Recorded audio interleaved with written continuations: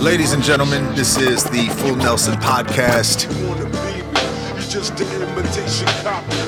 Myself, copyright.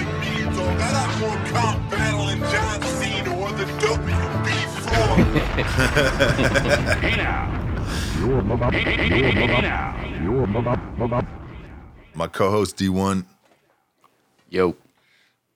We're here. We're here and we're recording shit. And we don't have really a topic, so fuck it. You're just gonna have to deal with it. We thank you for listening and watching and all that shit. Damn, y'all are watching now. This is sweet. And we might try to. I don't know, man. I want to do prank calls, but I don't think they're mature and shit. But also, I like to do them. They're just fun, man. I don't know why I'm immature like that. Anyway, this is the what's it? Episode 5. Yep. Yeah. And we got it more together. We're here to drop all sorts of babies off the roof and stuff like that, and just record, incriminate ourselves. Nah, we're I asked. We really don't, we know what the fuck we're doing, man. I admit it, but we're gonna pretend like we know. Yeah, welcome to the Full Nelson Podcast. How are you, D1? Doing good. Good, man. Doing well. I feel like whenever I ask somebody as a grammar stickler, I don't like grammar Nazi. Whenever I say like, "How are you doing?" and they say good, and I say well, I feel like I know I'm trying to one up them and shit, and I'm trying to let them know that well is the right thing. So sometimes I'll just be I'll say good. if I'm like you trying to if I'm trying to be cool with the person, I'll say good like them. But if I'm like on some bullshit, I'll be like well. Wait, so it's not proper to even just say I'm doing good? It's not proper grammar. No, good is like good is like the description of what something is, not an emotion. It took me a long time until I heard so many people say this. So well is what you're supposed to say. Like okay. But if I ask like a professional and they don't say well, then I judge them on their. Like your grammar, I'm like you're getting out grammared by a dropout, but it's all right because I still fuck up my wheres, my where we are, conjuncted and in the I fuck those up, so it's all right. I'm definitely I'm not without flaw. Yeah. As long as you know there and there. Yeah, but I just learned those like 4 years ago and shit. I learned I have. I may have some learning disabilities. I may be on the spectrum. It took me a while to learn. I didn't know the order of my months until the year 1998, and I only learned them because I had a job. Jakai taught me them. He was like, "Yo, this is sad, man." I was applying for this job at JCPenney Outlet. Shout out Jakai. Shout out Grim too, the homie Mario. We met him at that job and shit. This is right when our first single started coming out on Fondle 'Em. But I like this. I'm just right into the bullshit. I told you, man. Liquor gets you there quicker. And I was working at this job and shit, and I was filling the shit out, and I don't know how it came up, but I was like, yo, I told him I didn't know my months. There's a lot of basic shit that I don't know. And he was. I don't know. This is a stupid story. Yeah, I don't know my months. I knew him recently. All right. Yeah. Spotlight on the dummy is what this segment is called. But yeah, how are you doing? Do you know your months? Do you know what month this is? It's April. No, it's not. It's May. Oh shit. Just kidding. All right. Man. Yeah, man. We got the shout out D1. He got the video together. You know, this is not my doing. This is incredible. I thank you. I'm sure the viewers and shit will thank you. This is fire as fuck. Crazy, crazy, crazy. I'm really you're like a Gemini who's motivated and gets stuff done. You know that's kind of rare for Geminis, right? Yeah, but I have like a on and off switch. Like part of me will get over motivated and I'll go too hard on something and then I burn myself out and then I like throw the whole thing away. I do that too. I do that. I do that. Or I won't even get to the part where I'm overly burnt out. I'll think about it in my mind. Will get burnt out of thinking about it. And it becomes overwhelming because you want to do it too big. Build it up. Yeah, and I'll just be like, it'll be like, I'll be sitting in my bed like, I could really be writing or reading right now or doing something. And I'll just be like, nah, just do this. There's something weird. That's why I didn't do shows a lot because I would be like, I don't want to just like play a CD with my instrumentals and stuff. I want to have like live band and I want to have like lighting and stuff and like do all these effects and shit. And then it's just like putting that all together is such a hard job. It's a lot of work, especially it's a lot of work. And then I know what you mean because you don't. A lot of times, like going on stage, you don't get to create it, make it your own world, and like set it up the way you want it to be. Like what you're talking about is creating your own world. You know what I mean? That's like a lot of times it's a compromise, and it sucks where you're just getting on stage and you got this slice of time, and you're just on this bare stage everyone has, and there is just no backdrop, nothing at all. You're just doing your thing. Then you got to go. Yeah. You can't create an environment. You can't all the way put your vision out there. I know what you mean. And then what's the point of doing all that work if you're not like actively on a tour, like around like different states and shit? Like we're going to do this just for Columbus for a couple shows. Right. Depending on the show. Yeah, but for sure. Yeah. Man, Columbus, man, I got burnt out playing the same venues, man. Same venues, same people. Yeah, exactly. Like, it's good practice, especially like considering you'll have like a weekday show and like you have a low turnout and you get better performing like that. I think is good practice. Yeah, but it's depressing. That's why I used to like to do karaoke because it was practice for me. I felt like because I used to do it sober and shit when I had the ankle monitor on me. Yeah. Dude, I used to hit up like 3 karaoke spots a night. But it gets you. You're like if you can do karaoke, it gets you. It's like boot camp, basically. It's like, yo, I'm doing this dumb song on this dumb sound system, and I can't really sing like that, you know. And I'm just here doing karaoke. Like it's so stigma. It gets you there, man. Like I was on some shit, man. Also, when you're sober, you got to deal with reality and shit. So you just gotta like I was like trying to master shit. I was like, I'm gonna master this, master people, and master dealing with this in performance. But yeah. You want to shout out the Patreon? Oh yeah. Yo, so look, yeah, man, the nice folks that were registered, subscribed to the Patreon account, I want to shout them out because they help make stuff like this possible. Let me see, where's this thing at? All right, so I want to give a shout out to Anthony Giam. What up? I appreciate you. Timothy Johnson, what's up? I appreciate you. KBZ, I appreciate you. Sandra Meyer, a good friend. You know you didn't have to do this, but I appreciate you. Luis Villalobos, I appreciate you. And Dan DeMont, I appreciate you.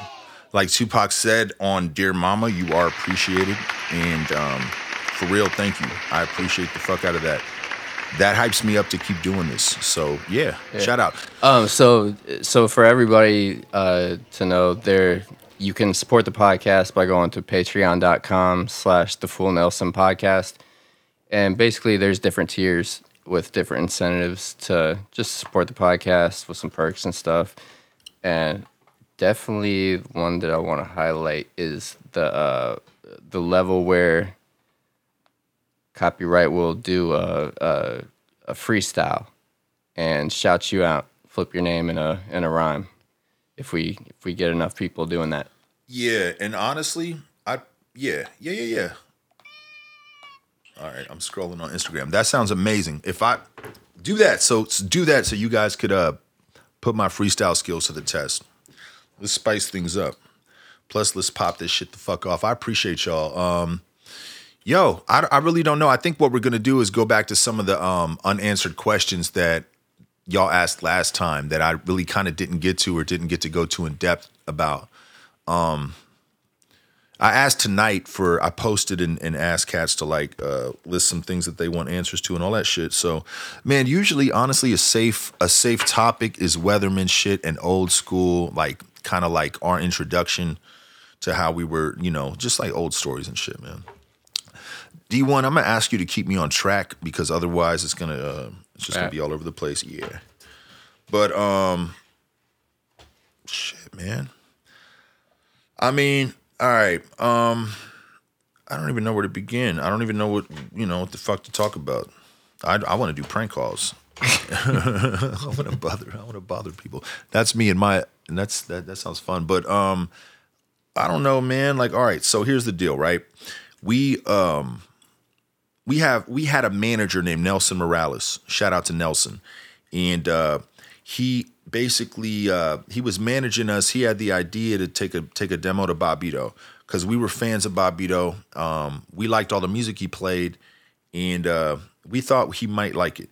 So basically, Nelson took it upon himself to call Bobbito, ask him, because this was kind of pre-internet, like not pre-internet, but it wasn't that common like that. Everybody didn't have computers or smartphones and shit.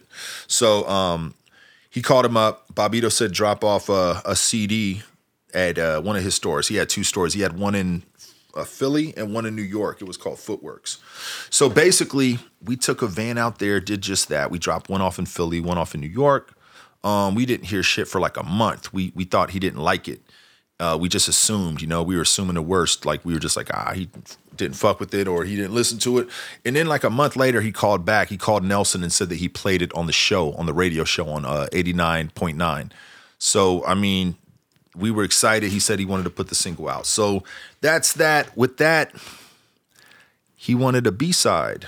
What the fuck was the B? Oh, yeah. The song called Camus. It's a solo song. It's Camus' solo song. Rest in peace, Camus. I miss you, man. He hears this. He's everywhere. His energy's everywhere. Energy doesn't die. So basically, Bobbito wanted a B-side. It took us a while, but we got this B-side together quicker than any of the other B-sides. And Bobbito's picky, man. He didn't like anything. All the B-sides that we sent him, it took a lot of, we had to send him a lot of shit for him to okay things. Like, it took a lot. Like, it took like 7 songs. We would keep sending him song and song and song, and he didn't like it. I'm like, damn. So, did the Camus single, whatever. We did the second one. The thing about the second Megahertz single with Rocket Science on it, after the first single came out with Bobbito, he had asked us if we wanted to go overseas on an overseas tour. This is like 1999. I was working at National Revenue Corporation at a collection agency on the east side of Columbus. And we said, yeah, of course. So we had to get our passports. We were excited. And we went out there with our first little like rap thing overseas. It was Last Emperor. Shout out Last Emp. Dilated Peoples minus Evidence. Shout out Rocka. Shout out Evidence. Shout out DJ Babu. A group called Natural Elements, which I don't know if y'all remember, but they were a Brooklyn act that used to be on Tommy Boy. They were real dope. I think A Butter was in the crew. A Butter, Salt and Pepper. A Butter, and who else, man? It was J Treads.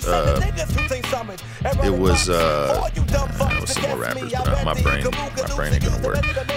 But like we went out there, we had a blast, man. That was based off just like the independent single. So man, I don't know where to go with this shit. Basically, all right, so here, I'm gonna do it my way. Basically, we did that. It was time for the second single. Me and Jakai hadn't been talking for a while. We had some personal small shit like that, people that are close have.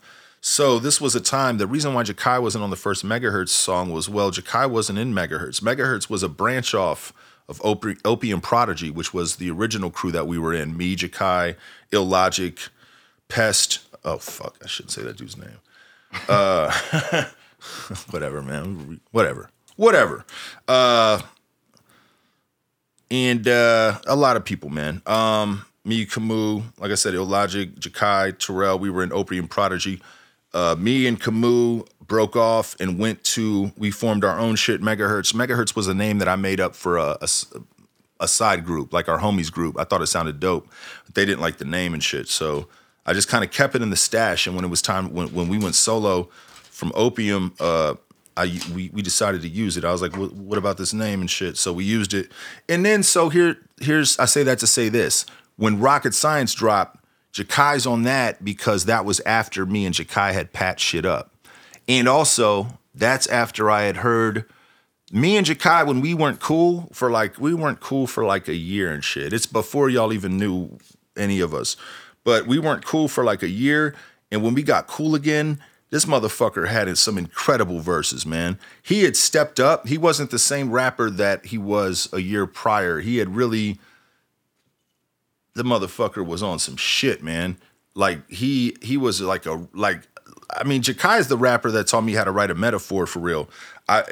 He didn't sit me down, but I was paying attention to what he was doing because I didn't have any metaphors. Like we had just started rapping.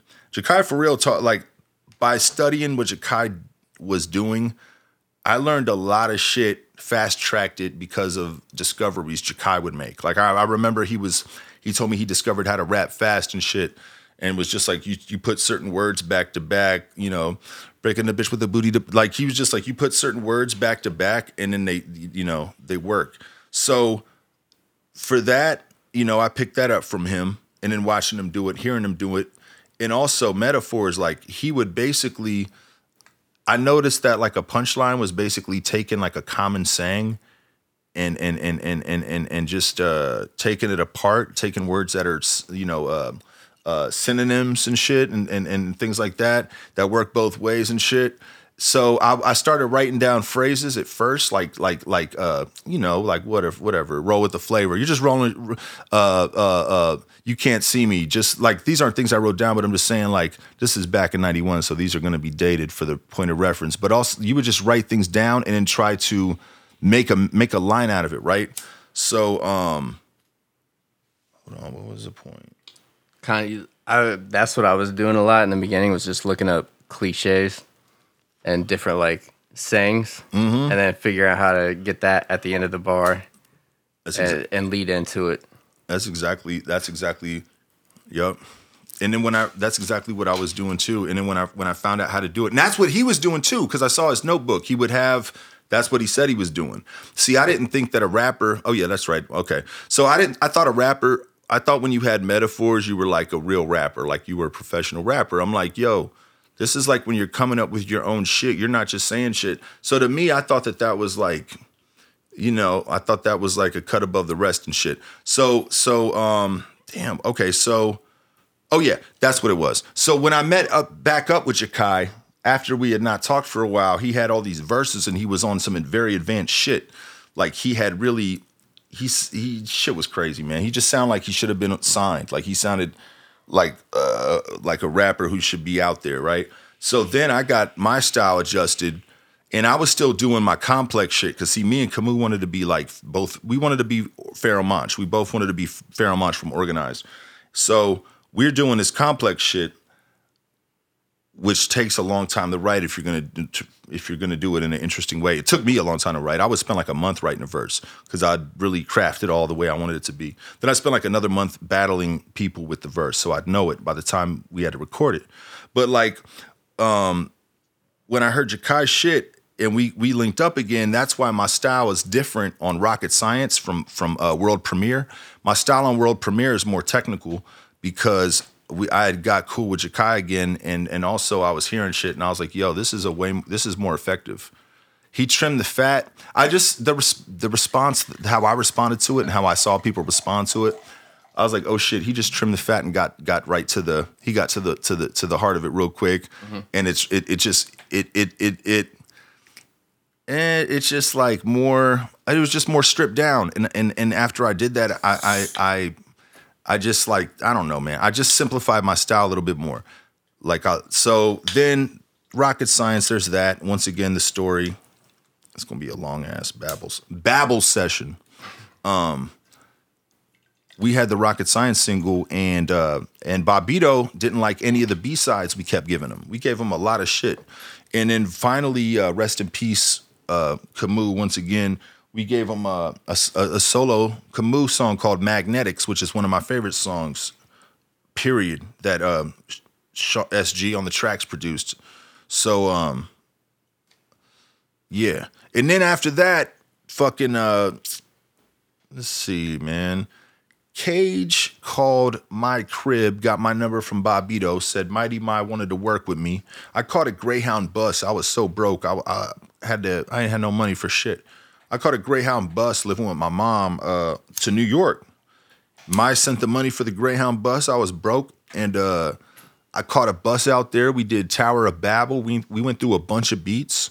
Basically, Cage was like, yo, Mighty Mi wants to work with you. All right. So I hit up Mi, and I was like, yo, I told him basically that I had a group. And that didn't come till later. So I'm like, yo, he's saying you want to come out here and record. Like I said, this is before Pro Tools and shit. This is like when shit was like you really were physically there to record for the most part. So I went out to New York, caught a fucking like 14-hour Greyhound. Went through a bunch of beats. Mighty Mi will tell you, it took a bunch of beats to go through to find Tower of Babel. And then recorded my verse for that.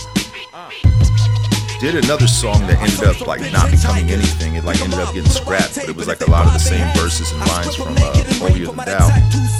And then got the little shit on Raucous. We gotta switch this up, D, because I'm starting to get bored of myself. Any other questions on it?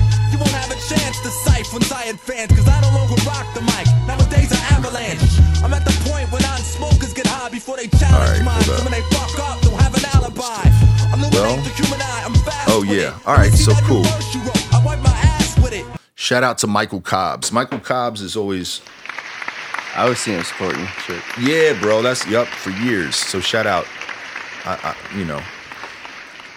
People notice that shit. Like when it's certain people that have been consistent and just like supporting what you do. And yo, I appreciate that. Shout out Michael Cobbs. So he said, how do I know when to rap on a Camus beat? To be honest, I don't, it's weird. I have a bunch of them at my house, but I don't like to, I like to only use them when I really feel like I need to. And also I don't all the way like to be the only one to rap on them because Metro, you know what I mean? That's Camus' brother. That's Camus' ace. And I just feel like it's a waste. You know what I mean? It would be like if we were all thirsty and I brought out a canteen in the desert and I just drank from it. I feel like that's all. That's kind of fucked up. You know, I used one on the new High Exalted too. And it's kind of a personal song a little bit. But I kind of want to get the rest with like cats that come like me and Metro on them. You know what I mean?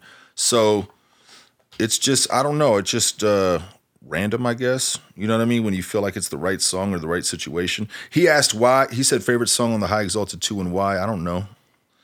Honestly, I like them all. Say Hot Iron. Yeah? Is that how you feel? I think so. Although I don't know, I love the way the whole album opens up. The first 2 bars are just fire as fuck. I like it's fucked up. It's hard for me to answer because I'm sick of it all. Because at some point, like I like it all, obviously, but I'm sick of it all. But the ones that stand out are maybe the newer ones. Like I don't know, man. If I had to pick one favorite,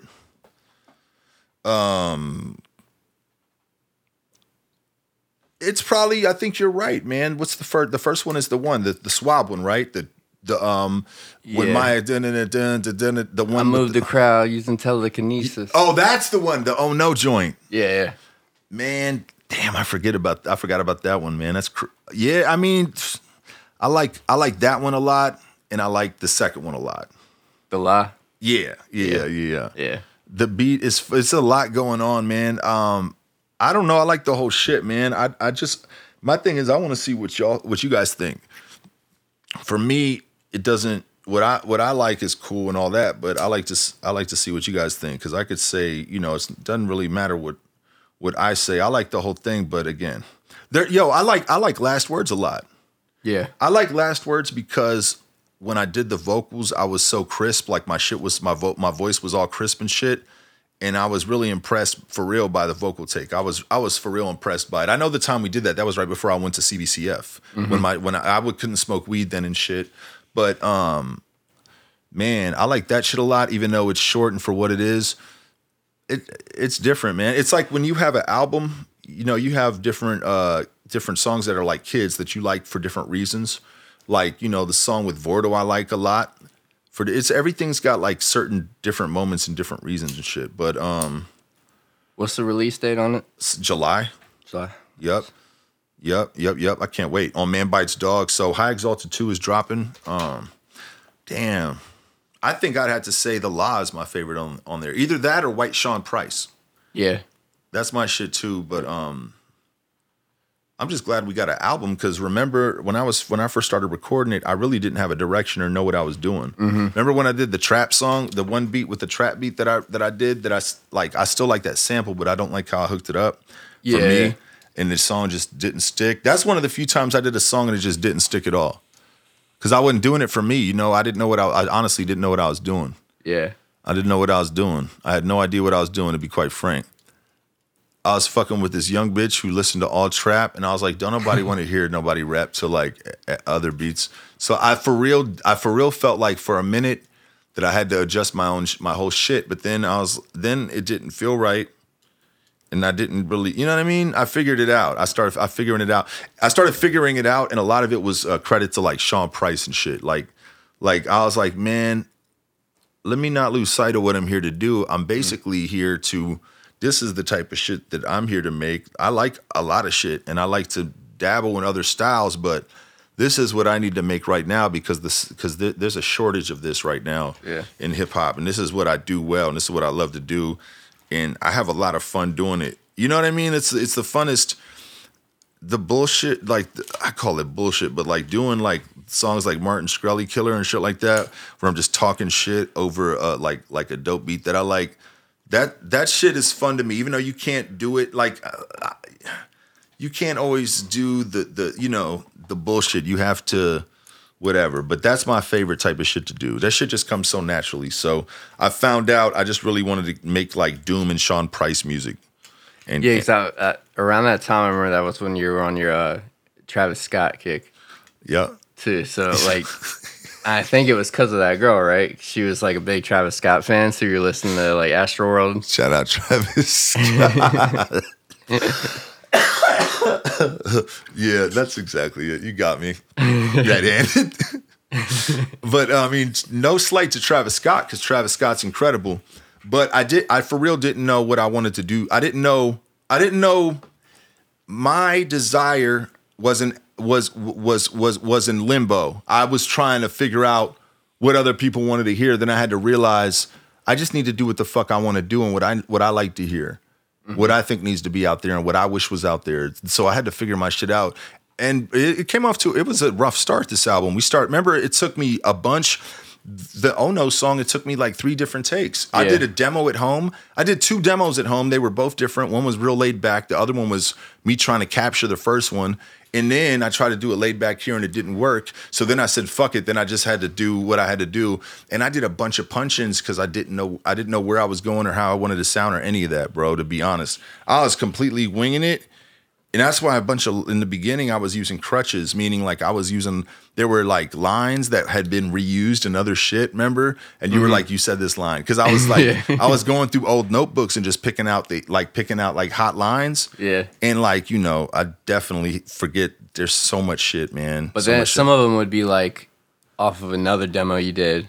Yeah. So like we wouldn't know if it was something you already put out. Right. And it was right. Like we were trying to clean up the shit and we couldn't figure out it sounded familiar and we didn't know if it sounded familiar because it was from an old release of mine or if it was from this other song on this demo, this other version of what's this shit called? I Got a Devil on My Right Shoulder. Yeah. Another Devil, a Cold Turkey. Yeah. I like this album a lot. It's only 8 songs. And with that said, like the 8 songs are more concentrated. Like we focused on a lot of details on these 8 songs instead of doing a whole bunch of other ones. Mm-hmm.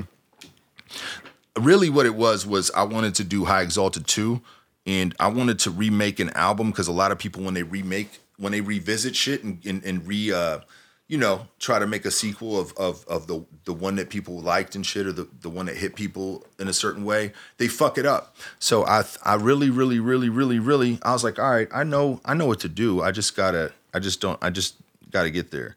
I knew I just needed an updated version of like raw beats and just raw rhymes and shit.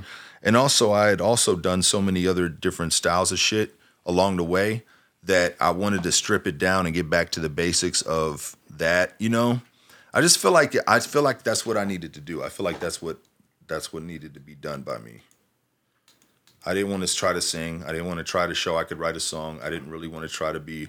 I didn't want to try to do anything. I just wanted to make over conceptual gutter stuff. shit. Yeah, I just want to make gutter shit. Yeah, I didn't want to, because sometimes I'll try to do a heartfelt song, or I'll try to make a concept, or I'll try to, But I just wanted to do some gutter rap shit. I just was listening to so much Sean P and I wanted more shit like that to listen to. So I was like, I'm gonna have to make my own. Yo, let me see if we have any more questions. Oh yeah, okay. I was looking for that. Why am I doing a part 2 of the High Exalted, not my other albums? Cause fuck them other albums. Those other albums, they are not my baby. They're not the first one. They're not the ones that had the impact of High Exalted. And High Exalted was like High Exalted also is an album, but it's an attitude with the album. No other albums have that same attitude because it's too much like look, man, I wanted to make a non-balanced album, like just some rugged bullshit, just some shit talk rap. And like I said, basically a lot of rappers, like I've seen people try to make part 2s or something, and I kind of took it as a challenge. Like I wanted to do it and not fuck it up. Now, I'm not saying it's better than, you may not like it better than High Exalted 1. In fact, you probably won't. Because High Exalted 1 hit when you were a certain time, nostalgic reasons. I can't recapture that. I can't do that. But it's definitely not a letdown. I will say that. I wouldn't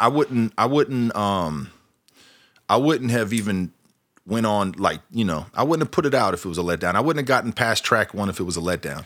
I definitely was picky as fuck and scrutinized. Like, man, I feel like I was picky as fuck with this shit. I always am, but there's a lot. I know there's a lot coming with me saying High Exalted 2. The only reason I'm doing it is because I didn't fuck it up. If it would have came out fucked up, I wouldn't have put it out. So kind of just to let people know that it's that shit. It's like that rugged shit that I came in the game with. So all that clever metaphor shit over hard beats, that's basically what I'm on. And truthfully, I notice a lot of my fans, like they'll have, certain fans will have complaints about my production, right? Not beats that I do, but like beats that I've used. And I think what it is I know what it is.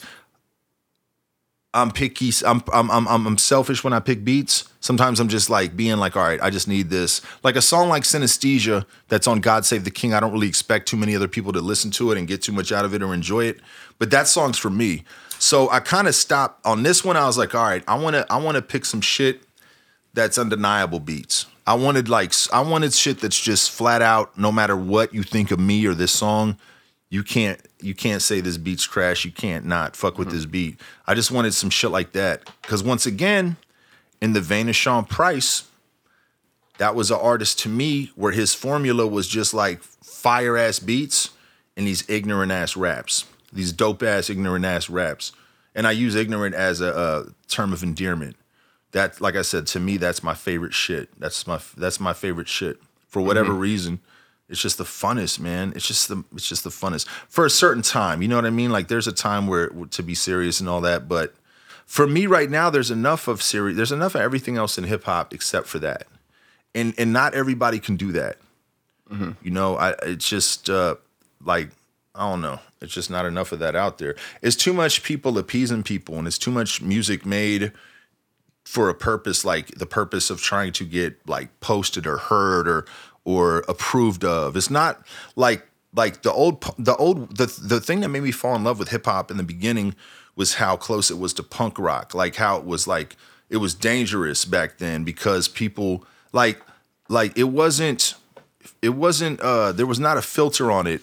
You know, people basically said what they said based on their true opinions. It wasn't, I'm not going to say this about so-and-so because I'm not going to get my shit played on this, or I'm not going to be able to collab with this, or not to say you should go on a rampage just bashing people, but to be honest, if you feel a certain way, like it's just too, music is boring. It's super boring. Mm-hmm.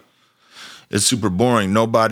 I feel like it would take somebody who has nothing to lose to just to not give a fuck and just say what they want to say. But then at the same time, there's a fine line between that, because it's not about offending other people. It's about voicing your own opinion. So you gotta walk that fine line. Shit just to talk shit. Right, and that's like there's a reason behind it. Mm-hmm, and that's where young copyright ruffled a bunch of feathers, because as a younger person, I didn't know, like, I was all about just being. I thought being truthful was just the best thing you could do, regardless of who it affected, because you were being honest and not being fake. But at the end of the day, you can't be like that.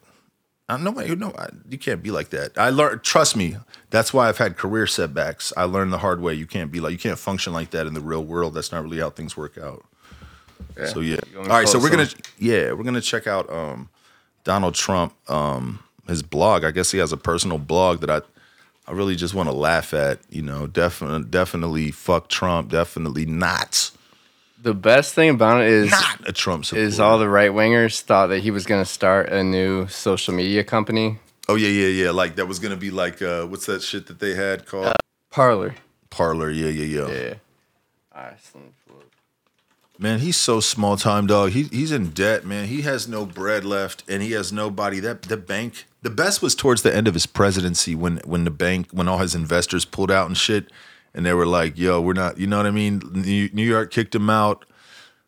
He's still living in that Florida house, but he's not allowed to live there. He's only allowed to be there for vacation. So I don't know what his situation is and shit. What's crazy to me is he's on his blog. So basically it's like DonaldJTrump.com. Yeah. And it's from the desk of Donald J. Trump. I think he had to drop the president thing because he was using the logo. Yeah. It's like if you were on Def Jam and you got dropped and you still got the Def Jam logo everywhere you go and shit. Yep. So he's still saying the election fraud shit. Man, I want to see this shit. Hold on. I'm about to check this out. Hold on. What he said, Happy Mother's Day to all. It will all come back bigger and better and stronger than ever before. Do not worry. It's a dog whistle like a motherfucker. He doesn't have the character limit from Twitter. Is that what he said? No, he just he's going on longer rants now. Yeah, so May 3rd, he said, the fraudulent presidential election of 2020 will be, from this day forth, known as the Big Lie. He's still talking about that in May. Yeah, the mayor, he's trying to take that as far as he can. The major Michigan election fraud case has just filed a bombshell pleading claiming votes were intentionally switched from shut the fuck up. This is okay. Okay, I got you. It's got the thing real light. All right, May 10th. Wait, what? He's still, yeah. Yeah. What? Yep. Oh, yeah, word. Wait a minute. Why has he got the Facebook and the Twitter logo next to his shit, though, just so it looks official? Oh, so you can retweet it. Christ, yeah. So this is mighty. the thing they did was they made it so you can repost what he posts on here, and so it's like a workaround, so he doesn't have to be on Facebook or Twitter. Yeah. But I think they're trying to figure out a way to still censor it when he gets reposted. But I remember all the right wingers, they were pissed off because they thought it was going to be a social media site, and then it turned into this, just basically a blog, and there's not even an option to comment on it, so they can't jump in and say, they can't weigh in. Well, best president ever. And that's the thing. That's what makes this whole the whole circus work, right? He needs an audience to pump him up and to keep him going with his, and then the audience needs him. You know what I mean? Like, because look, this ain't do it right now. It's just me reading it. No one's ever heard it, right? No one knows what the shit is. Yeah. It ain't got no life to it. It needs to have that back and forth shit, and without that, it's just him on the shitter. After being loudly booed at the Utah Republican Party convention, Utah's Weber County censored Rhino Mitt Romney in the strongest of terms. Washington County Republicans also censored Romney in April. He is bad news for our country.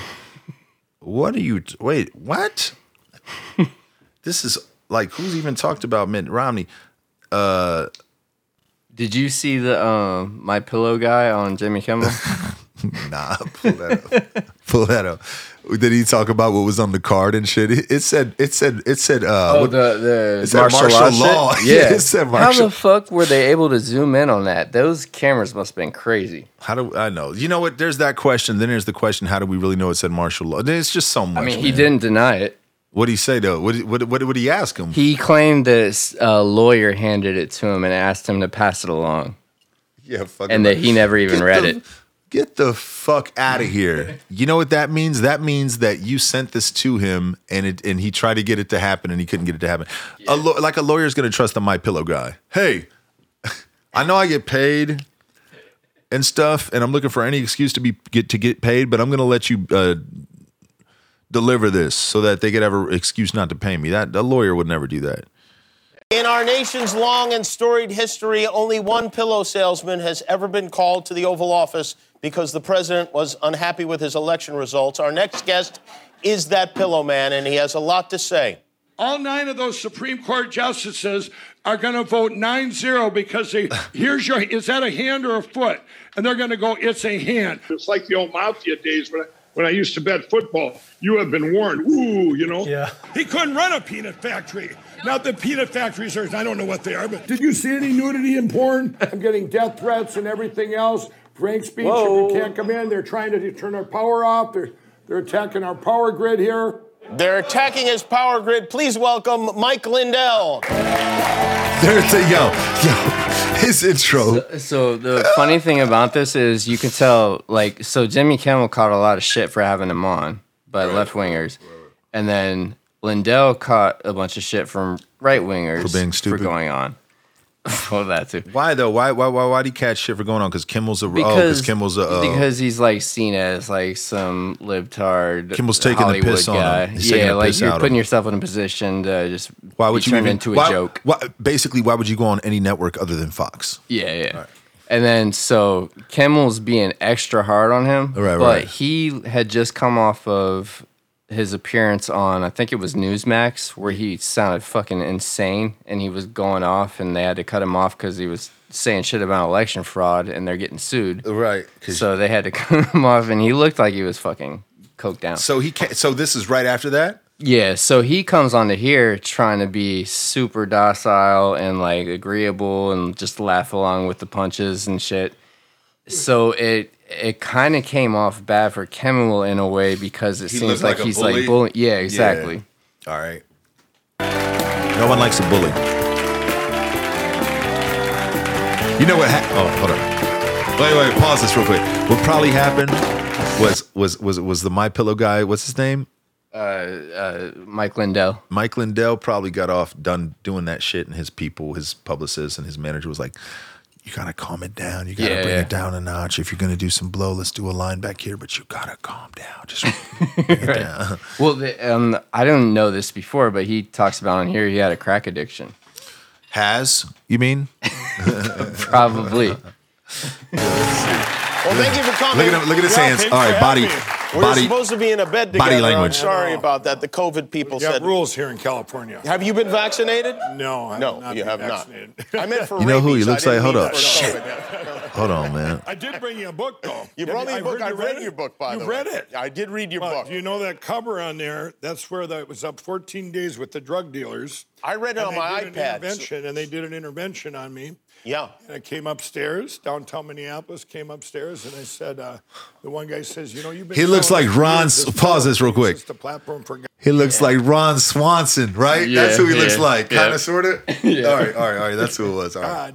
And we want you to quit and come back and help us someday. Now I got the Lindell Recovery Network, and I'm helping millions of addicts. And you've set an example millions by of addicts recovering from a horrible addiction to crack. I mean, really, a horrible Let's thing. hear about I it. have to tell you something. I know you might think Talk this sounds about weird, it. but I read Hunter Biden's book as well, and you guys have a lot in common. The same things when you're paranoid, the paranoids that go with it, and that's what I want to talk to you about. The paranoia. We need to get his laptop. Here. You've been in hiding. Is that correct? Yeah, but not because of paranoia. Well, how do you know? Zing. You haven't been at. You haven't. He said been home paranoias for a couple of months back home in Minnesota. Is this true? Tell me if I have this. No, right. that's right. I've been working hard on this, the election and the machines and the machines, and we've heard a lot about the machines. But you were worried that someone is trying to kill you. Well, I've had threats, many threats. You see what he just did? Well, you started Pause out this real as quick. a bar owner in Minnesota. He just talked about the paranoia. Then he just said, "Now you're talking." He brought up something that he said about that because he's trying to basically glue. That's what you know what I mean? Yeah. Like, oh, you think somebody's trying to kill you? He's trying to show right. Yeah. Present it. The pillow guy might be for real, and I don't think he's. Here's why I'm going to say I don't think he's high right now, because usually when people are fucked up, it's hard for them to talk about recovery and bring it up with a straight face, because usually they either want to duck it or it's hard to talk about. You know what I mean? Because you have a guilty conscience as you talk about it. Yeah, and also like in the context of this conversation, that's being used against you. Right. Like because you're a recovering addict. Right. So everything you're saying is bullshit. It's being scrutinized because you're being scrutinized because of the admitted past that you have. Mm-hmm. Yeah. Yo, there's that right there, just so it don't fall. All right. We got to cut it off. He's making my stomach churn. You know what I saw the other night that was real dope was the David Berkowitz documentary on Netflix, man. The Son of Sam shit. We're watching that right now. Man, that shit. I think we're on the 3rd episode. Man, tell me because I binge watched it. Where are you at? Like what do you know? I'm at the point after so Carr died in a car wreck. Right. And then now they're tying it to Marilyn Manson. Yeah. Okay. Yeah. Just showing where. Okay. So okay. Hold up. Yeah. I got to be careful what I say. That's dope. That shit's real dope. I mean, I don't care about spoilers with this shit, All right. personally. So, well, let's just say, basically, it's the same. So there was a group. What's the group that they say broke off of Scientology? The something enforcers or the fallen, something about some shit like that. So then, because they were too extreme, they were way too extreme for Scientology and shit. They wanted more and shit. Yeah. So the guy describes or whatever. So then they go do that, and then they do a bunch of crazy demonic shit, and then they break off into the children. Did you get to that part yet? Did you get to where the dude killed the lady in the church? The lady I'm not there yet. Man, here's the crazy part. Man, look. Okay, so you don't care about spoilers. No. Whoever's listening to this, if you're watching the Netflix documentary about motherfucking David Berkowitz, the Son of Sam, I'm about to spoil it. So do something about that. All right, pause it, fast forward it, figure it out. All right. It got to where, because look, they were talking about. It was connected with people over there, and then they had you saw the video clip where they showed Manson, where he was talking about, he was like, it started off with Scientology, then it broke off into so and so, like he referenced that. Well, it turned into, there was like a dude, a millionaire with the initials RR, who lived in New York, and he lived like he was like in the Hamptons and shit, had a big ass crib, and they used to have like cocaine. Like murder parties and shit, cocaine murder orgies. They said it was one bedroom in there that was just a big ass bedroom, which is a big ass couch, or my fault, couch, bed. They said the whole bedroom, big ass. You ought to see this place. You'd be so comfortable when you sit down. One long. It had, but it was like a room with just a big ass bed, right, and designed for orgies. This motherfucker was making snuff films. See, here's the thing. That's a porno where you kill somebody and people pay top dollar for it because they're sick in the head and like to see that shit. Mm-hmm. The fucked up thing was I was trying to figure out, like, yo, the other group, the other cult or whatever that they broke off into, they were like into Dobermans, right? Yeah. Yeah, you saw that part? Yeah. And Dobermans are what they sacrificed. They said so here's the crazy part. New York basically shut down. For those who don't know, when it comes to the Son of Sam, New York, I'm not going to go do all that backstory shit. You got to figure that part out. But basically, the Son of Sam was killing women in New York, and the cops were getting their asses handed to them, as they usually are. And it got to the point where they were getting made fun of. They were the laughing stock. Eventually, they caught the Son of Sam. Here's the deal. It was like a 5-man operation or multiple. It may have been more than that.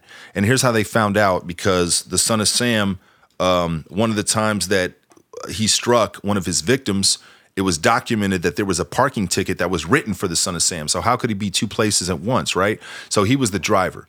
And then somebody else was doing the shit. So all that shit happened, and the New York cops, they were just happy to get it done with, right? Because like I said, it had dragged on for a long time. The Son of Sam was a threat. Everybody was scared of him. Women were scared to go to parties at night. So the thing that was crazy was, after they wrapped up the case, there was still more. There was loose ends. And there was one of the cops, as you know, D, because you said you saw it, the one that was like obsessed with it, that kept going and going and going, the one that discovered all the shit, you know what I'm saying? And they were trying to, you saw, you know what I'm talking about, right? Yeah. It's kind of the cop that they're focused on, the detective. He just was noticing flaws. Like, in the letter, it said the Sons of Sam, right? Well, Sam was the next door neighbor. It said the King of Wicker Street or some old shit like that. Wicker Street was the street that they all lived on. The Carr family, they lived there. He said John Wheaties in the fucking in the letter. There's a dude named John Wheat, and they used to call him John Wheaties in high school. Matter of fact, I don't know if you saw this part or not, but the cop who the detective or whatever, the pig, oink, the cop was talking about how he had went to high school with which one was it? Was it John Wheaties? It was or Carr. was it? Yeah. And he was talking about how he was weird. Yeah, the one that had the one that looked like Rick Ocasek from the Cars, ironically. The first one that, now did you see this? He shot himself in the head. Yeah. You saw that? Okay, so that's what I was trying to get to. What contradicts the cops in wrapping it up, where they try to just like say it was over, is the fact that there was more activity in other states by the other people that are still in this, that were suspects in the New York case. And definitely connected to him. Exactly. And it was crazy, because that's what the cop was like, yo, we caught so-and-so, Jimmy Carr, or whatever the fuck, Jimmy, that's the comedian. Yo, can you drop his laugh? We got to get a soundbite of his. All right, so they said we found the one dude drinking Doberman blood behind the building. Remember the 1-2 hick, quote unquote? They're not really hicks, they're probably good guys. But the two... There we go. It's music. That's how a catalyst laughs. It's like, yo. So basically, man, that shit's crazy, man. That shit's fucking great. Look, then they kept trying to apprehend all the suspects, and every time they tried, they all ended up dying. So remember, they tried to apprehend all the suspects. Like the one dude, the first dude shot himself in the face. The sheriff was at the door, and he shot himself in the face. That shit's funny. To me, that's funny to me. I'm not going to lie. That's hilarious. If you're a criminal and you do some shit and you get in over your head, and then like the cops show up and you just say, fuck. Yeah. Yo, that's hilarious. He's like, Well, didn't some of them like... you're trying to make... What about the decision, though, that you're trying to make? You're like, wait. You're like, hold up. Do I want to kill myself? Hold up. What else do I have to do? Is there any way to turn around this? You're trying to like figure this out and shit real quick. You're like, all right, well, fuck it. What jail? You don't know if he didn't even know if he's going to get charged. That's the crazy part. They may not have been able to stick that to him. You know what I'm saying? And if your whole goal is to bring on the end of the world, like you could still like do that from jail. You could still like cause some fuckery from jail. Right. So exactly. So that proves that wasn't really his thing. I don't know. Motherfuckers are funny, man. I think that shit's hilarious, though. All right. So then, let me see. Everybody else got killed too, though. Here's the crazy shit, though, is like, I don't understand. Well, they were into the occult. I guess if it delivers, it delivers. But I just don't get what you're getting out of drinking Doberman urine and Doberman blood. And also, for real, like the devil worship, it sounds like a lot of work, right? Yeah. It sounds like a lot of work. Yeah. Whether you're killing people, like you're doing all these meetings in the middle of the woods. And you're like burning shit, and you're painting shit, and you're doing shit, and you're going out to... That's a lot of work. What are you getting out of it? It's almost like the original Trolls before the internet existed. Like, I'm just a fucked up person, but I want to like do all this other extra crazy shit just to fuck with people's heads. Now that's true depending on what they believe the outcome is. If they believe the outcome is going to produce results, they're not trolling. But if they're just there to fuck around, for sure. But yo, honestly though, here's a whole nother topic. There's power in the spoken word, right? Like there's certain books written on it. There's a lot of books written on it. There's for real power in the spoken word that we don't know, that all of us have. So witches know that, right? Not every witch is negative at all either. But a lot of witches and people that are into the occult and Wicca, I think they call it. Wiccans. Wiccans, yeah. Shout out all the witches out there too. Because there's some, I mean, like, it is what it is. It's all about any human. Like, even if we see, like, if there's somebody on the street with a baseball bat to play baseball, right? He's got a baseball bat, right? He could use it for good or bad. He could play baseball and just be or he could go, like, start hitting mailboxes, right? And be an asshole. Yeah. So same thing with the witch power, I think. I think some of that is, I don't think that all witches are negative. I think, are Wiccans, like, more about, like, nature and stuff? Well, I don't know all the way for a fact. We should hit Wikipedia. But the thing I know is like, I just think it's just if I'm not mistaken, I think it's just like another form of like witchcraft, to where you're just basically manifesting things. Okay. Like they just kind of focus on manifesting things. I think. Let's hold on. Let's see. I'm basing this on a dude that I went to high school with. He always told people he was a witch, and he would say he was Wiccan, and then people, he was trying to get a rise out of people, I think, with it. But then when he would catch too much shit, then he would say, "Oh, we're just about nature and stuff," and then he would like pass around pictures of him hugging trees and stuff. He's probably not even a real witch for real, because he was spending his time on dumb shit. Like, I don't know. Yeah. Do you know what's funny? There's a lot of me and Jakai. Jakai used to know these, man, we like pick up these girls and shit, right, when we were in high school, and he'd be like, they're witches. I'm like, okay. We go way the fuck out into the country, and I know Jakai remembers this shit very vividly. It was like, I remember this shit vividly, and I smoked hella weed and all sorts of shit. This was way back when I was like 23 or 22, and I'm 42 now. It was just like way the fuck out in the sticks, man, to where if your car died, you'd be fucked up. And then we're still even going further bullshit, and then all of a sudden these girls hop out of a fucking forest or some shit. And man, this shit's crazy, man. That shit's crazy though. I always respected witches because I was always scared. Like, I don't need you to start hitting me with some bullshit hex and shit. Because I know there's dark powers and then there's light powers. There's definitely power in a lot of shit that we don't know about. It's all about what you direct your energy towards. Yeah, it's the same thing with religion for me. It's like, I'm not going to sit here and like curse out God and stuff just in case. I'm not taking my chances. Right. Just as a backup plan. You'd be like, so I'm cool with all the witches. I've cursed out God a lot, honestly. I mean, I've had my moments, but yeah, day to day, I'm cool with God. The book of Job is in the Bible. That's where he gets mad. Look, the book of Job, all this shit happens to Job, right? He's like he's successful. He's got a big farm. He's got a lot of money. He's got a big family. And God's like, have you considered, this is where I have trouble believing the Bible, stories like this, even though I'm gonna still go over it. The devil's like, God's bragging about Job, right? And the devil's like, well, have you considered my servant, or my fault. God's bragging about Job, right? The devil's looking to and fro to fuck with somebody.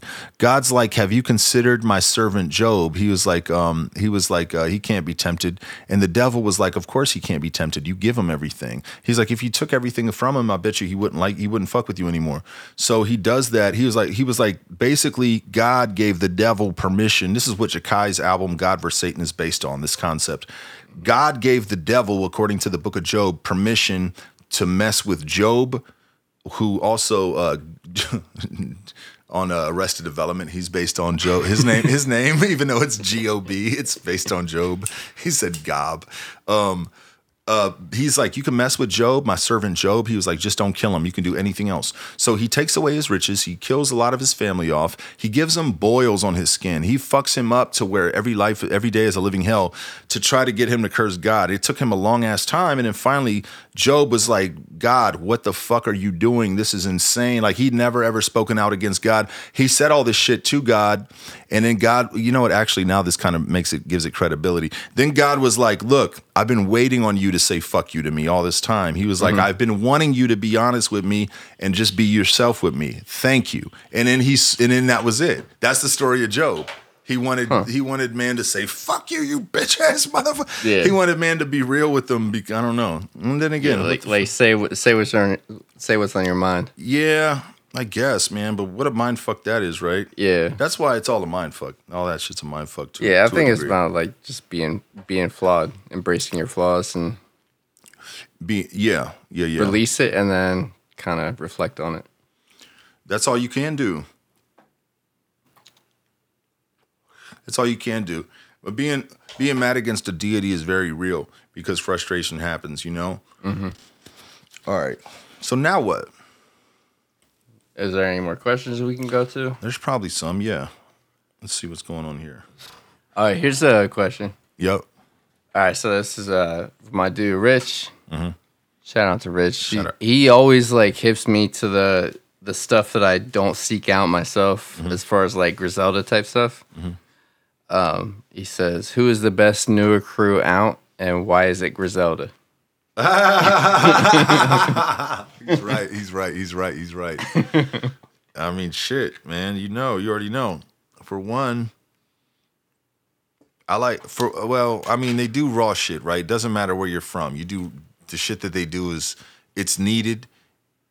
The shit that they do is like the shit that was like subterranean for a while. It was kind of, the shit that they do is like underground shit, to a degree in terms of like they're rhyming to slow beats. They're rhyming to like 84 BPMs and it's not trapped up. It's slow ass, you know what I mean? Sometimes it don't even have hi-hats. Sometimes the beats don't even bang. You know what I mean? It's just so... Sometimes it's just a loop sample with no drums. Exactly. But also I love that they're from New York and sound like they're from New York. Mm-hmm. They're going to be instrumental in bringing it back to New York. When New York comes, because it's all cycles.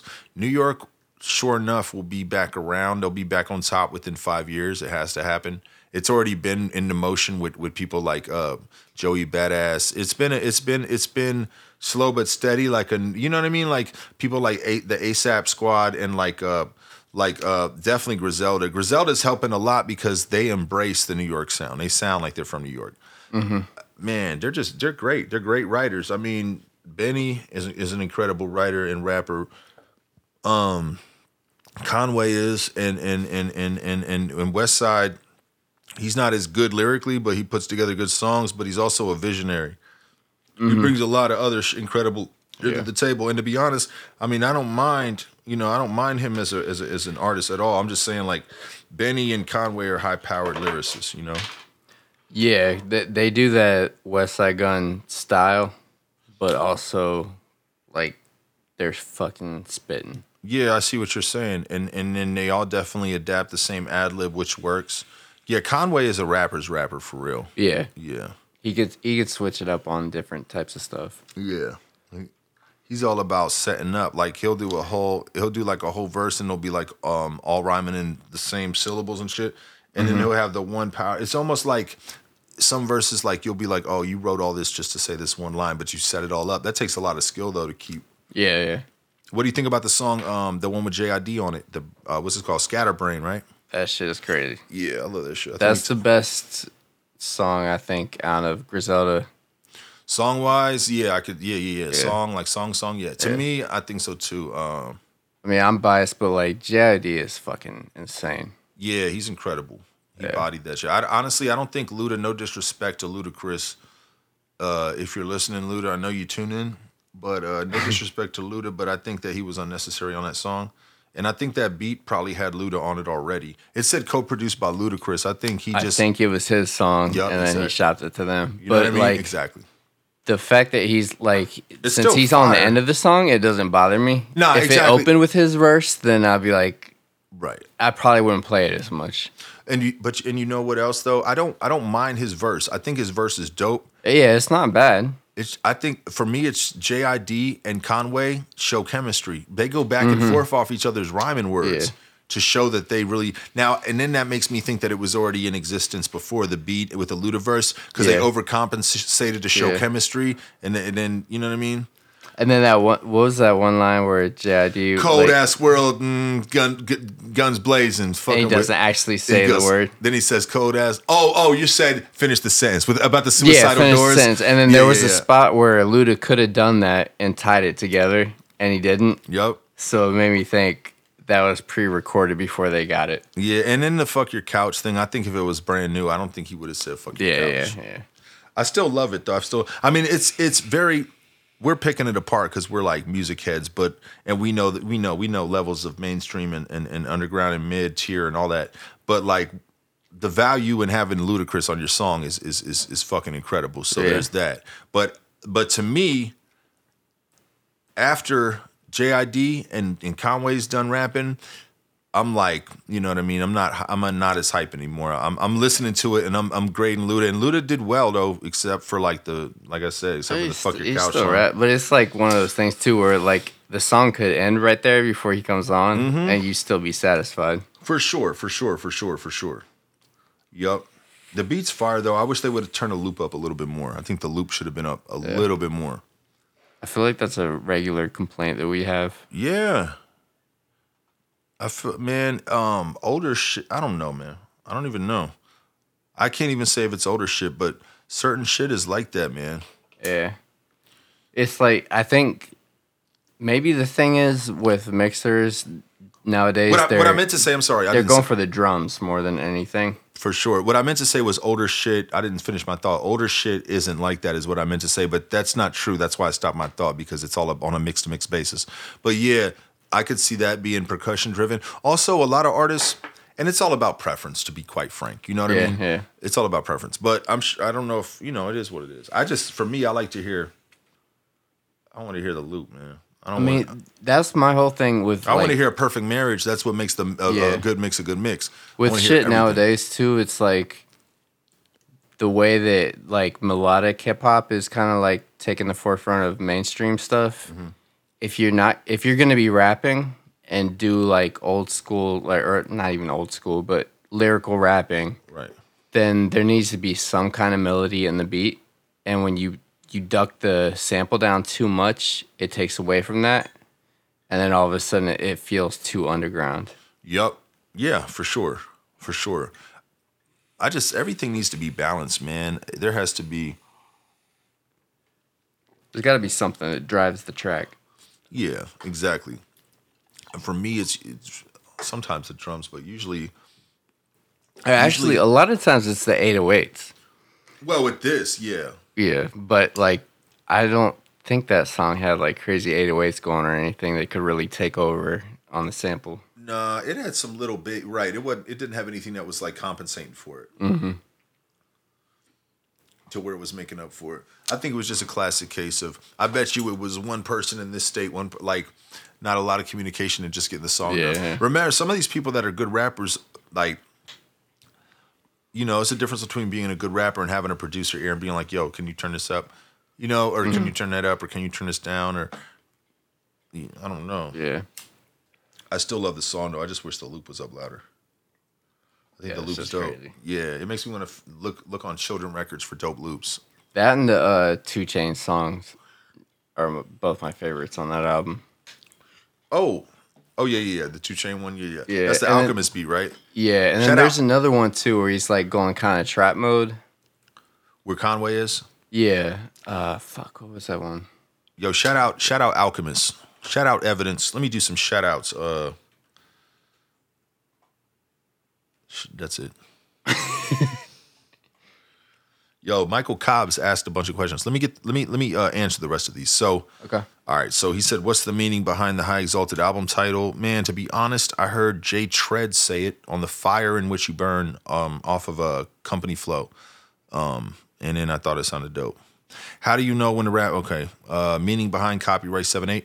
I couldn't think of a rap name. I didn't have a rap name. I didn't know what to do as far as a rap name. So I wrote my name down and like just tagged it certain places and I put a C at the end of it. And then I was like, why don't I just call myself Copyright? Because I thought nobody else would come up with it. I didn't want to have a rap name that somebody else would end up coming up with. And Copyright's a weird rap name. Doesn't sound like a rap name to me. Like, you know, I'm used to hearing it now, but for a while I was like, that's not a rap name. It's like a weird, but I just, at first it was like Lyrical Vandal or some shit, and I didn't have one for a while. What was it at first? Man, okay, so me and Jakai and Terrell and his cousin, we were in the group called Lyrical Assassins, right? So we all had, that was my first fucking, yeah, me. So I met Elite, producer J. Cole, me, him, and another random dude. Shout out Elite, man. Yeah. We met through AOL, like cannabis. I used to go there. I used to go to Cannabis Central. I used to go there. It had the blue. It looked cheap. But I used to go there. So we created a group where we would just like write text songs. Yeah. And just like, I think we called it key style back then. Yeah. And our group was called Lyrical Assassins or some shit. That's funny. Yeah, and then it like progressed to, I think Elite was the first one who got like an actual DAW and started recording shit, and then it progressed from there. But yeah, it's funny. That's the same name. We had Lyrical in front of each our names. Like one, like I was Lyrical Vandal. One was Lyrical. I forget what Jakai was. Lyrical Vandal and Lyrical. Bro, I forget the other ones, but we all had those. So hold on. It's like the go-to Lyrical Miracle. Yeah, no, dude. Listen, man. I got one of the first raps I wrote. I said lyrical. I still have it memorized too, so it's embarrassing. I can't. You gotta spit it. I know it, man, but it's so embarrassing. It says lyrical so many times, man. A lot of times, like every bar, every 2 bars, a lot of times. You could tell. I just realized that the word lyrical sounds like it's flipping and shit. Damn.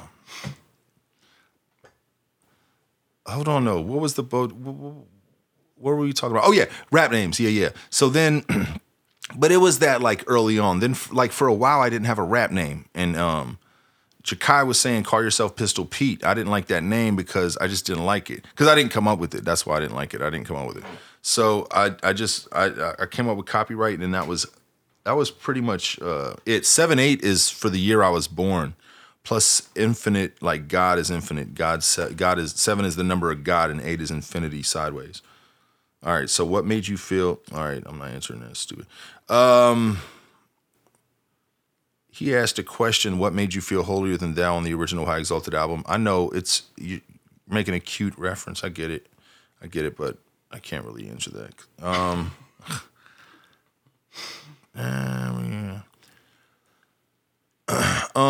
I'm not, okay, so he said, Michael Cobb, shout out, a lot of questions. Thank you. Somebody's asking questions. He said, where do you get your creative process from? What inspires you to write rhymes even when you're not happy with the current state of hip-hop / rap as a whole? Well, I'm not disgruntled with the current state of hip-hop or rap. I think rap is fine. I'm not unhappy with it at all. I think everything's cool. You said that. I didn't say that. Where do I get my creative process from? Man, different shit. Sometimes it'll be a beat. Sometimes it'll be the sample. Sometimes it'll be an event. Like I have to get something done for something. But at the end of the day, I want it to be.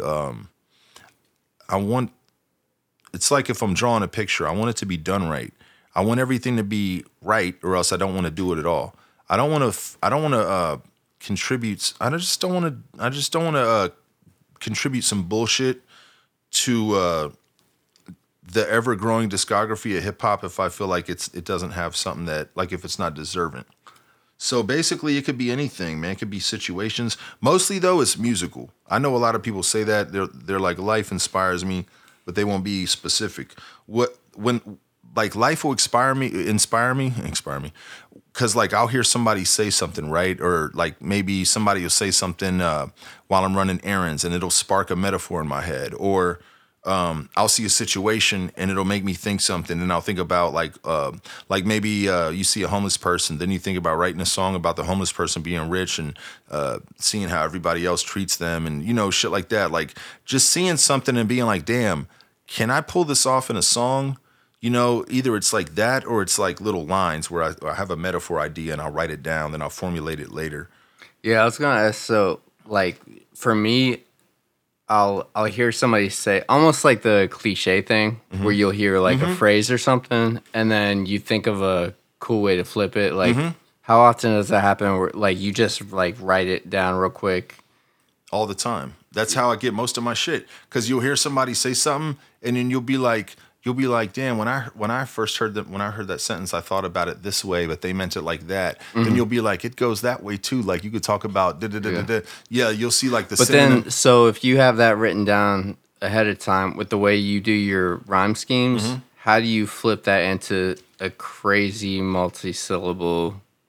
So many rhyme scheme. So many drafts. So you're just rewriting that line over and over again. Some notebook, it's the same scheme over and over till I feel like, because I'll feel like there's still something in there, and then finally I'll get it to where I'm like, yo, I like this a lot. Like this makes me happy to read it. Like, but sometimes it'll take a lot of drafts. Like the shit we just recorded, the last shit that we did, the Fever Tree shit. Man, I'll bring you the notebook next time. It's like the whole thing is like revisions of the whole first 8 bars, almost the whole notebook. Just cause like it's almost like a mom, right, who's trying to prepare a birthday party for their kid or a dad or a grandma, and you're trying to like be like, all right, I'm just gonna make this shit as good as it can be, or like a chef, you're trying to just make it as good as it can be. To like, all right, I want to bring joy to this person in this way. Like you want to make it just dope for yourself, but you're also like, man, I can't wait till everybody hears this shit. It'll be like to that point. That's when I know something's right. When I'm like in my head, I can't wait till everybody hears this. That's when I know it's right. Here's when I know it's wrong. Sometimes I feel like the shit's right. Then I'll be like about to like let someone hear it, or I'll be about to type a line, and right before I type it, I'll be like, embarrassed about that part. I got to fix that part up. Yeah. Sometimes texting people lyrics helps me fix up lines, because I had to fix it before I send it, because I'll be embarrassed of the corny part. I'll be like, oh, I got to fix that first. Yeah, there's certain points where I always test shit off, and I'll play something, and then when it gets to a certain point of a line that I thought was cool as fuck when I was recording it, if I feel like a little bit embarrassed or weird about that line coming up, no matter what the reaction is, if I felt that, then I'll probably go back and rewrite that part. Exactly, because it's based on you, not the reaction of the person. That's what trusting your gut instinct. Yep. I was looking, like, there's so many, like, I was looking through some notebooks the other day, and there was this one period where I was doing a lot of ecstasy and just free writing, and I was like, it's so much. Some of it is like, it goes into like, it's just so much shit. I could definitely tell I was like doing a lot of E and just like writing and seeing what would come out, because some of it'll be like power bar shit, then it'll go into like psychological shit, then it'll go into like real rap shit. I'm like, wow, this is all over the place. I remember there was a period in time where I read something about like, even if you're not gonna write a song, just write anyways. It doesn't even have to rhyme. Just fucking like stream of conscious type shit. Just write shit that comes to your head. And I was doing that like an exercise type of thing. Every day, doing that nonstop. And then writing became so much fucking easier when it came down to actually making a song. Because you were comfortable with what's here and this process. I think is that what it is? Because you were comfortable with it. Yeah. It's like exercising. Like anything that you do, when it's time to really do it, if you're loose, you're like, like the first time you run on a treadmill, you like feel fucking awkward and like your ankles are hurting and stuff. But then after a while, it's like you don't even think about it. You're just like, all right, I'm gonna listen to a podcast while I run right now, and you're not like. Till the end is where you're feeling like you're fucking exhausted and stuff. But like in the beginning, when you're doing that shit, you're like, this feels so unnatural to do. That's like I'm coming off a hiatus, like off of a gym hiatus, right? So while I'm working out, it's certain things where it used to be so easy, and it's like just small shit where your arms are like, you ever say a word so many times that it doesn't sound like a real word anymore? Yep. Yeah. I'm doing these arm things that basically if I'm on, if I'm have nothing to do, these are like good for up here. But then after doing them for so long, you start to feel like you're not even doing circles and shit. It just starts to feel weird and shit. Same, Yeah. But that's because I'm on hiatus and I'm rusty and shit. That's why. Because at first my arms are like, what are you? This doesn't feel right. This isn't a donut.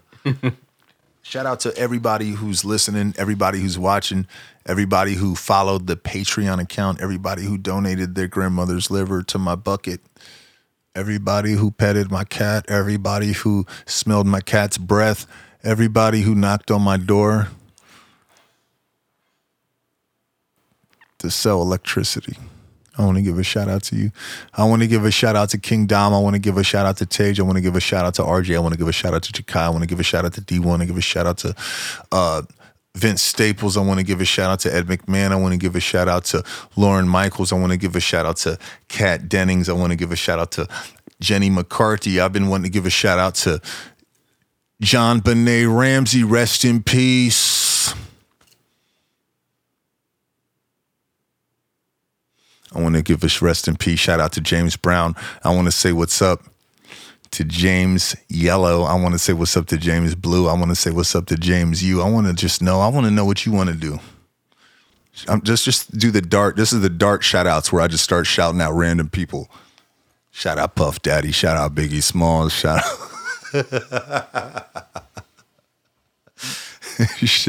It sounds like a homeless person in New York and shit. Shout out you, man. Shout out Ferris Bueller. Shout out Matthew Broderick. Shout out Larry David. Shout out Larry Davis. Shout out John Davis. Shout out Dear John. Shout out Reindeer. Shit, stupid, man. So you say upcoming possible interviews?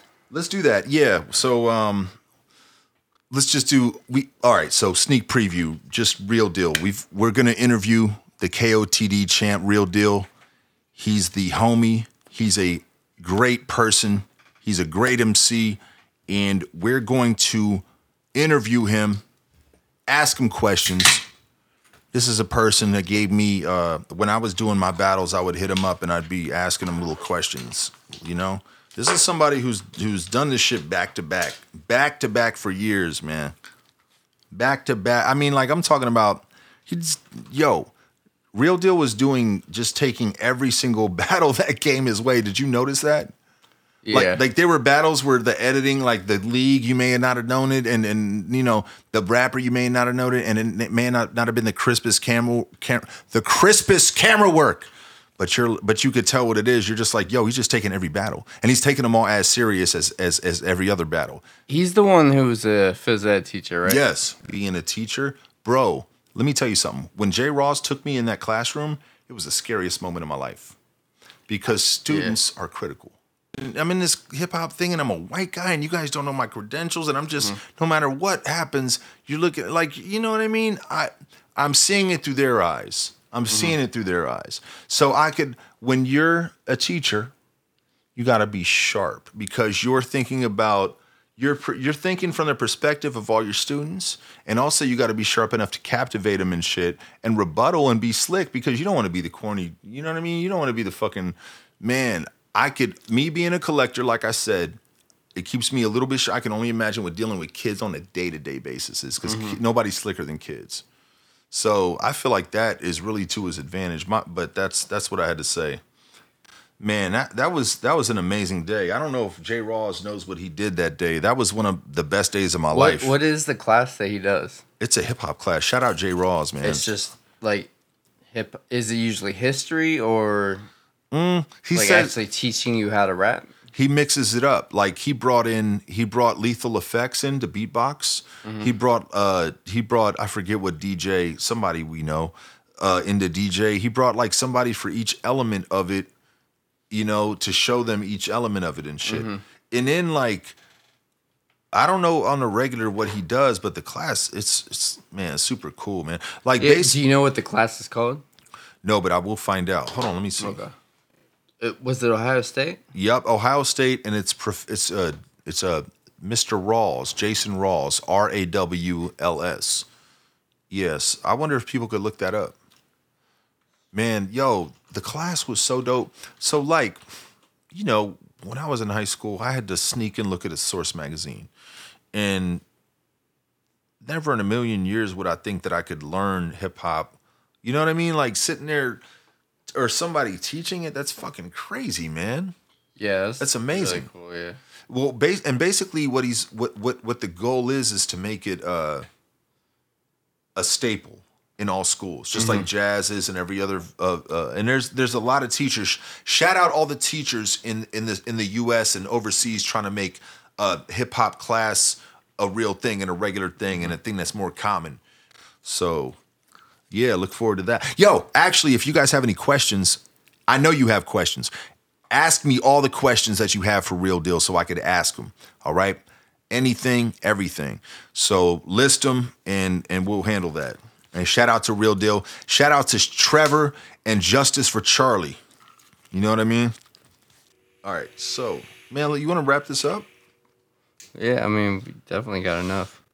All right. Do you want to call Brian Wilson just real quick, just to, yeah, just for good measure? It's like, Full Nelson Podcast, me and D1. What do you want to close it out with? I don't know, man. You want to play him a song or some shit? Let's play Narwar's Cousin. Hold up. Play the shit that we did, the cha-cha-cha shit. Oh, yeah. Yo, this is off Cruise Control 2. Check that out. You could buy that off my Bandcamp, copyrightbandcamp.com. And yeah, man, thanks for listening. Appreciate y'all. All right, here it is. All right, yo, peace. Hey, what's up, buddy? What's going on, man? Take this one here for me and my DJ. All grind to the death, reppin' coast to coast. Long nights for the bread, never comatose. Long pipes to the head till I overdose. Fought fights till I bled from my nose to Hit 'em clothes. with the rope and dope, but go for broke, so back off. Glass jaw shatter, you're walking dead like bath salts. Blast off with the chatter, I'll pay you back lots. You on the pavement laid out, and that's your asphalt. You dash of salt, you're dead last. Yeah, shotgun to ER, I'm dead ass. Dead trash, fed brass knuckles to rappers wanted a W. Coming soon to the corner near where your mom used to hustle dudes. You're in trouble like a kidney stone. You'll be catching more rounds than a frisbee throw. More pounds than a Disney show. More bounce to the ounce blast while I'm out with your hoe. You know. Take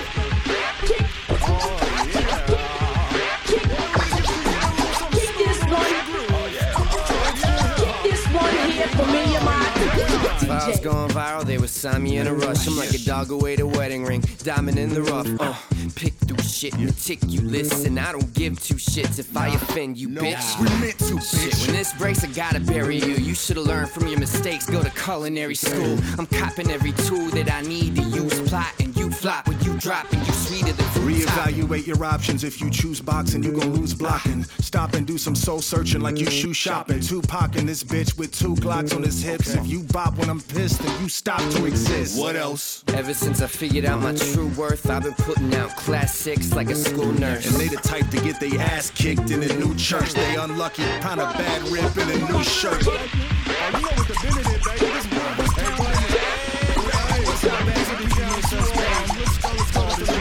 Take this one here for me and my DJ. Got a can of whoop ass for racist cops, the Pepsi scene. I don't always rap, but when I do, those Sekis Check mean. the scheme. If the instrumental firing quits, bitch, I simply drop acapella like the Rockets firing Eyes clips. dilate when I find my pace. I'm remarkable like dry erase. Bored, wiping every mark, swear they rhyme is great. I line they face up, ain't bucked in Friday traits. Adios mio. Get your fucking pie hole with eyes closed, weak hoe plus head crack like I wrote CeeLo. See the dough brings a mean team of hoe flings and free weed. Synesthesia, every time the phone rings, I see Die green. gambling with your life, a man handling your wife while you grand scramble trying to panhandle for a 5. Got a problem, holler boy, I house you like Ronald McDonald's coins. Every letter's fire, a ghetto writer like Donald Goines.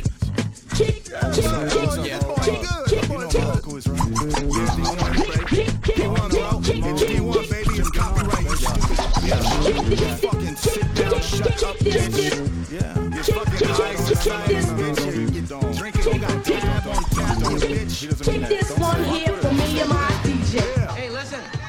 record I want you to play. The fuck is Don't that? you think the kids would enjoy a nice song with a melody? What you got on? Fucking crock of It is shit. a rare, one-of-a-kind original pressing. Pressing.